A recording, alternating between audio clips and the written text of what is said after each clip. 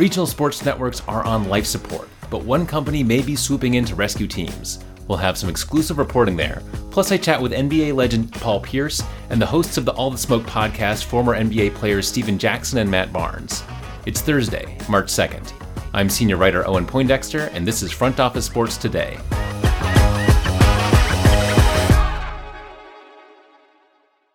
So as we have covered here, regional sports networks are in chaos with the likely bankruptcy of Diamond Sports Group. Front Office Sports senior writer Mike McCarthy has some exclusive reporting on what could be next for some of these leagues. Welcome, Mike. Hey, Owen. Great to be here. Yeah, let's start at the top with something that you've been digging up. So we'll get to Diamond and everything going on there in a sec, but they may have a lifeline, potentially. What's your latest reporting on this? Well, Owen, as you said, RSNs are in chaos right now. And I believe it was Littlefinger on Game of Thrones who said, chaos is a ladder. And what that means is some people's chaos is other people's opportunities. And we just did a story today on the new Scripps Sports offering itself as a white knight to teams and leagues that are getting stiffed by Bally Sports. Yeah, so Bally Sports looks like it's on its way out sooner rather than later. Warner Bros. Discovery is also saying they're not so crazy about being in the RSN business. Why does Scripps want in here? Well, Scripps has local stations that aren't as affected by cord cutting and cord shaving. Also, they just want to get involved into sports. You know, sports is in their blood. They have shown local sports for some of the biggest leagues and some of the biggest conferences in college. So I think they see an opportunity to launch this new division. And frankly, Owen, the timing couldn't be better. Here they are offering themselves as an alternative at a time when some of these RSNs can't even pay their bills. So the timing is perfect for Scripps to do this, and I think they're seizing the moment. Yeah, and speaking of the moment, we've done a lot of coverage on how Major League Baseball is potentially going to handle this whole situation, assuming Diamond does go bankrupt soon. What about the NBA and the NHL? They're in the middle of their seasons. What happens to them if Diamond does, in fact, go down? That's an excellent question because so much of the reporting has focused on Major League Baseball. And the reason for that is we're following the money. The MLB deals with the RSNs are far more lucrative and long-term and generate a lot more money than the league deals for the others. But there is a second chapter to this, and which is what is the NBA going to do next? What is the NHL going to do next? I know when we spoke to Scripps yesterday, Brian Lawler specifically mentioned being in touch with some NBA teams. So that is the next shoe to drop. Yeah, and back to MLB, they just today, I believe, or recording Wednesday, launched their local media department. So this is a new division within Major League Baseball. It's sort of funny that they didn't already have one, but they named some executives. So what do you expect from this new division within MLB? Well, I give MLB credit. They're taking the bull by the horns. One name keeps popping up over the last couple of months, Owen, which is Billy Chambers. Billy Chambers has probably the toughest job in baseball right now, which is trying to sort out this mess with the RSNs. But he needs help. And today, MLB brought in three, respected veterans, Doug Johnson, Greg Pennell, and Kendall Burgess, to join him in what they're calling their new local media department.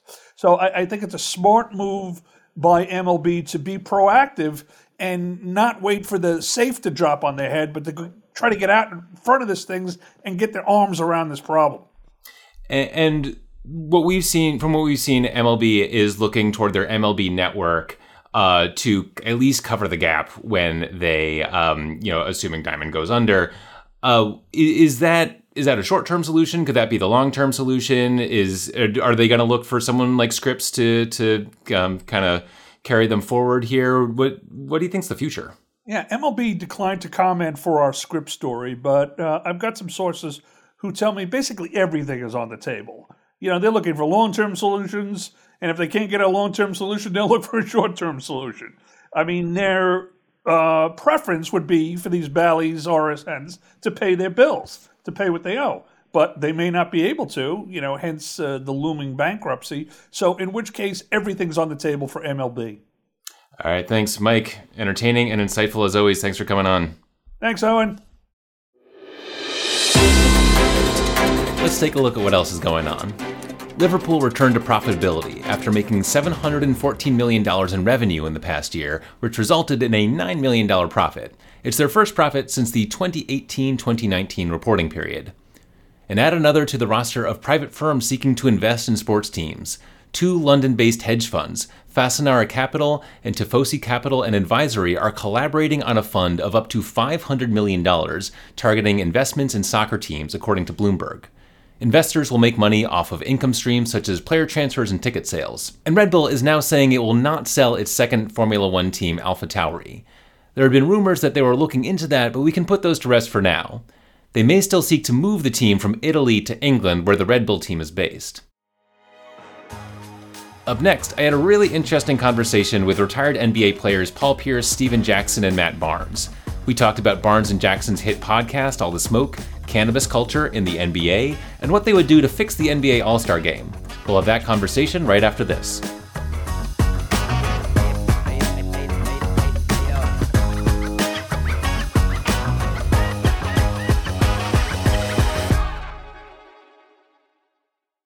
(2000, 2008, 2022).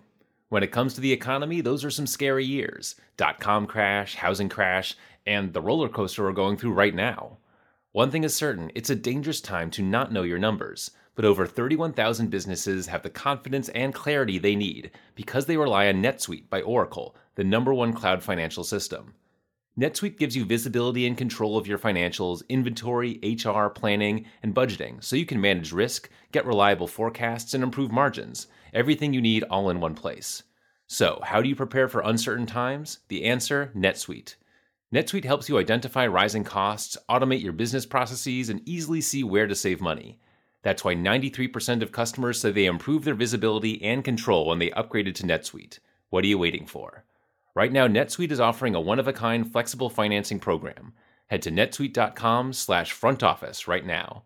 netsuite.com/front office. netsuite.com/front office.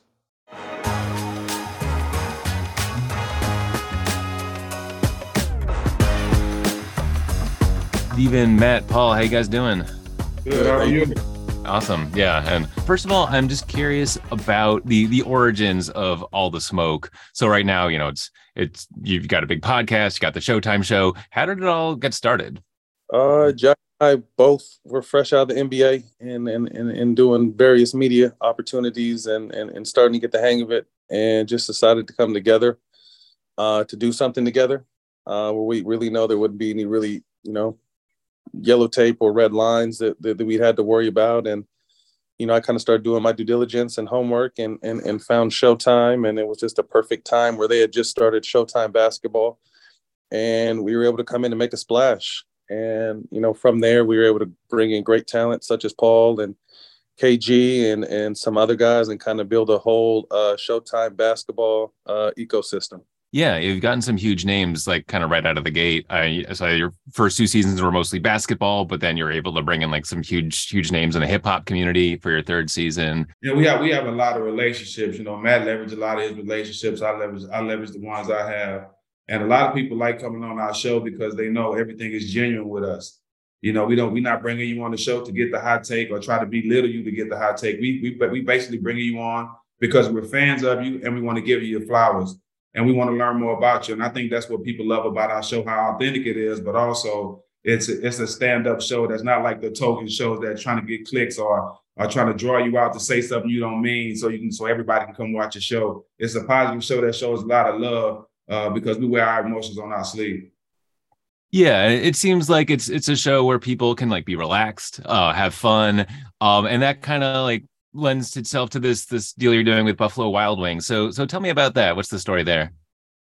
We teamed up with Buffalo Wild Wings during the NBA Summer League last year in Las Vegas. Myself, Jack, and J.R. Smith. We talked basketball. We ate wings, and it just seemed like a match made in heaven. So fast forward now to the NCAA tournament. We've been fortunate enough to team back up with them, and they've created a tremendous experience out in Houston where we could sit down with fans, do interviews, talk to people like Paul and Asia Wilson, eat great wings and watch college basketball. So to me, nothing goes better with a sporting event than wings. And we're thankful to be teamed up with Buffalo Wild Wings again.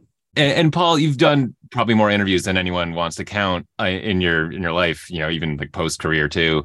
What was different about chatting with Stephen and Matt? Well, I love the authenticity with these guys that they have on the show. Also, it just, and like Stack was saying, they're not here for clickbait and trying to draw you out to say something for just the people to watch. I've been knowing these guys for forever, since back in the day, and they come across and people get real comfortable with these guys because they know the realness is, they're not here for that. And so I enjoy the authenticity that they bring, and people are drawn to it, and that's what makes their show so great. And that's why so they can go across from sports to culture to hip, all through the culture, and talk with anybody and bring out the best in the interview. Yeah, it does feel like just across media, there's this consistent demand for, and only some hosts, some people can like really do it effectively, I think, to just like have these kind of real down to earth conversations. I think that's what a lot of podcasts, of interview shows want to strive for, but not everyone kind of gets there. Yeah, I think we have the ability just to create a space, feel comfortable. I think, when you come to set, we're listening to music, we're relaxing, we're having a good time. We don't just throw you right underneath the camera and the microphone.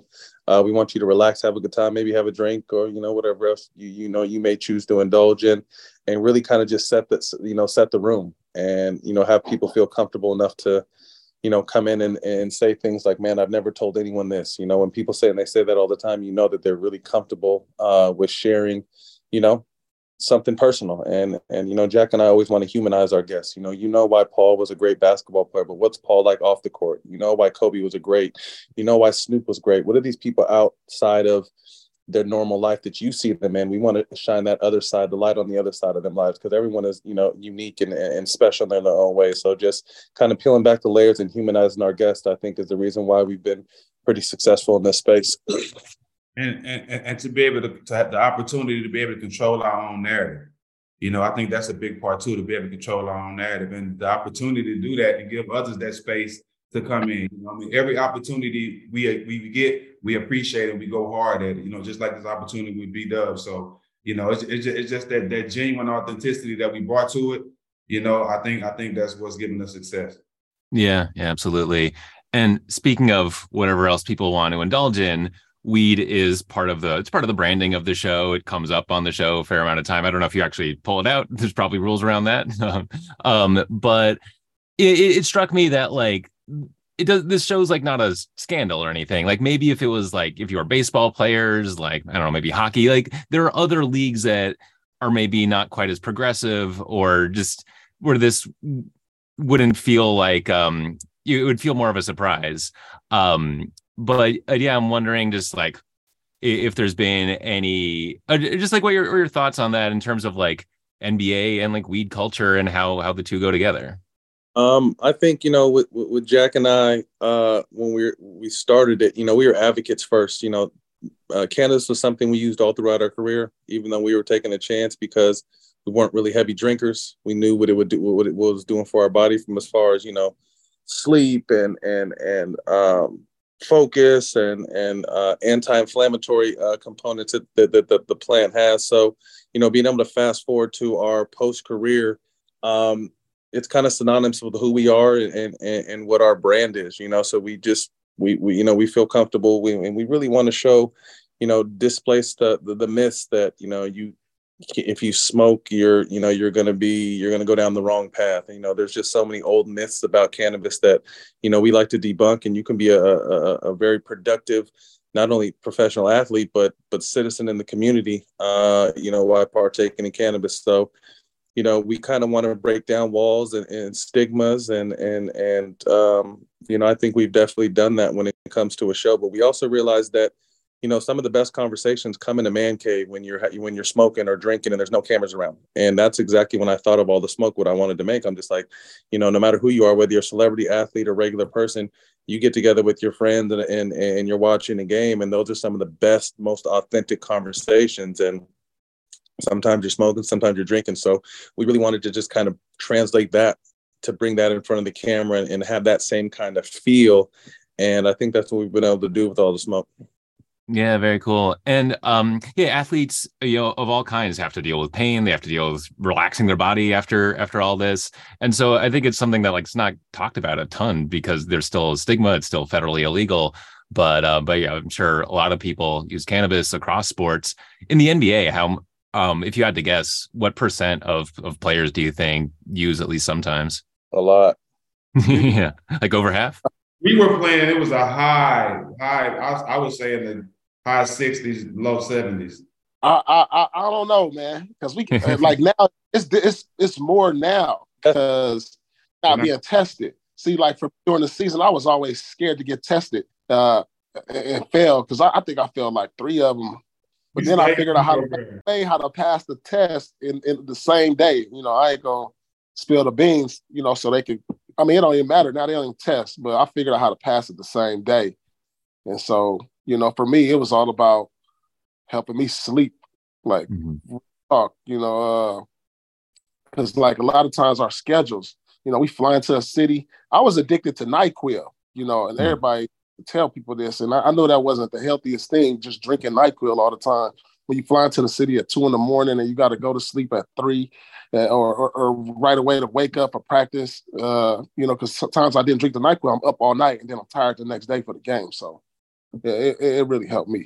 Yeah, I would definitely say that, while we played, we were taking a heavy chance to do it, but I would agree with Jack, high 60, low to mid 70s. But now that, they don't test for it, I wouldn't be surprised if the number's higher. And to me, there's a whole, there's just so many different ways, from the plant, whether it's, the CBD side of it, there's tincture, there's gummies, there's different kind of edibles.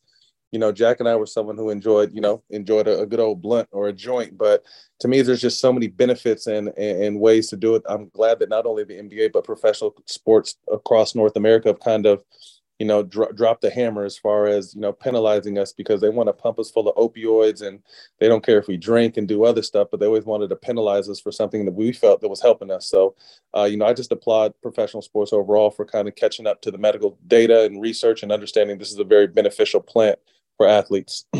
A lot of people were kind of, hating on the NBA All-Star games and, no one plays defense, which is kind of the story for every All-Star game these days. Thinking about that, but also just like thinking about the league in general.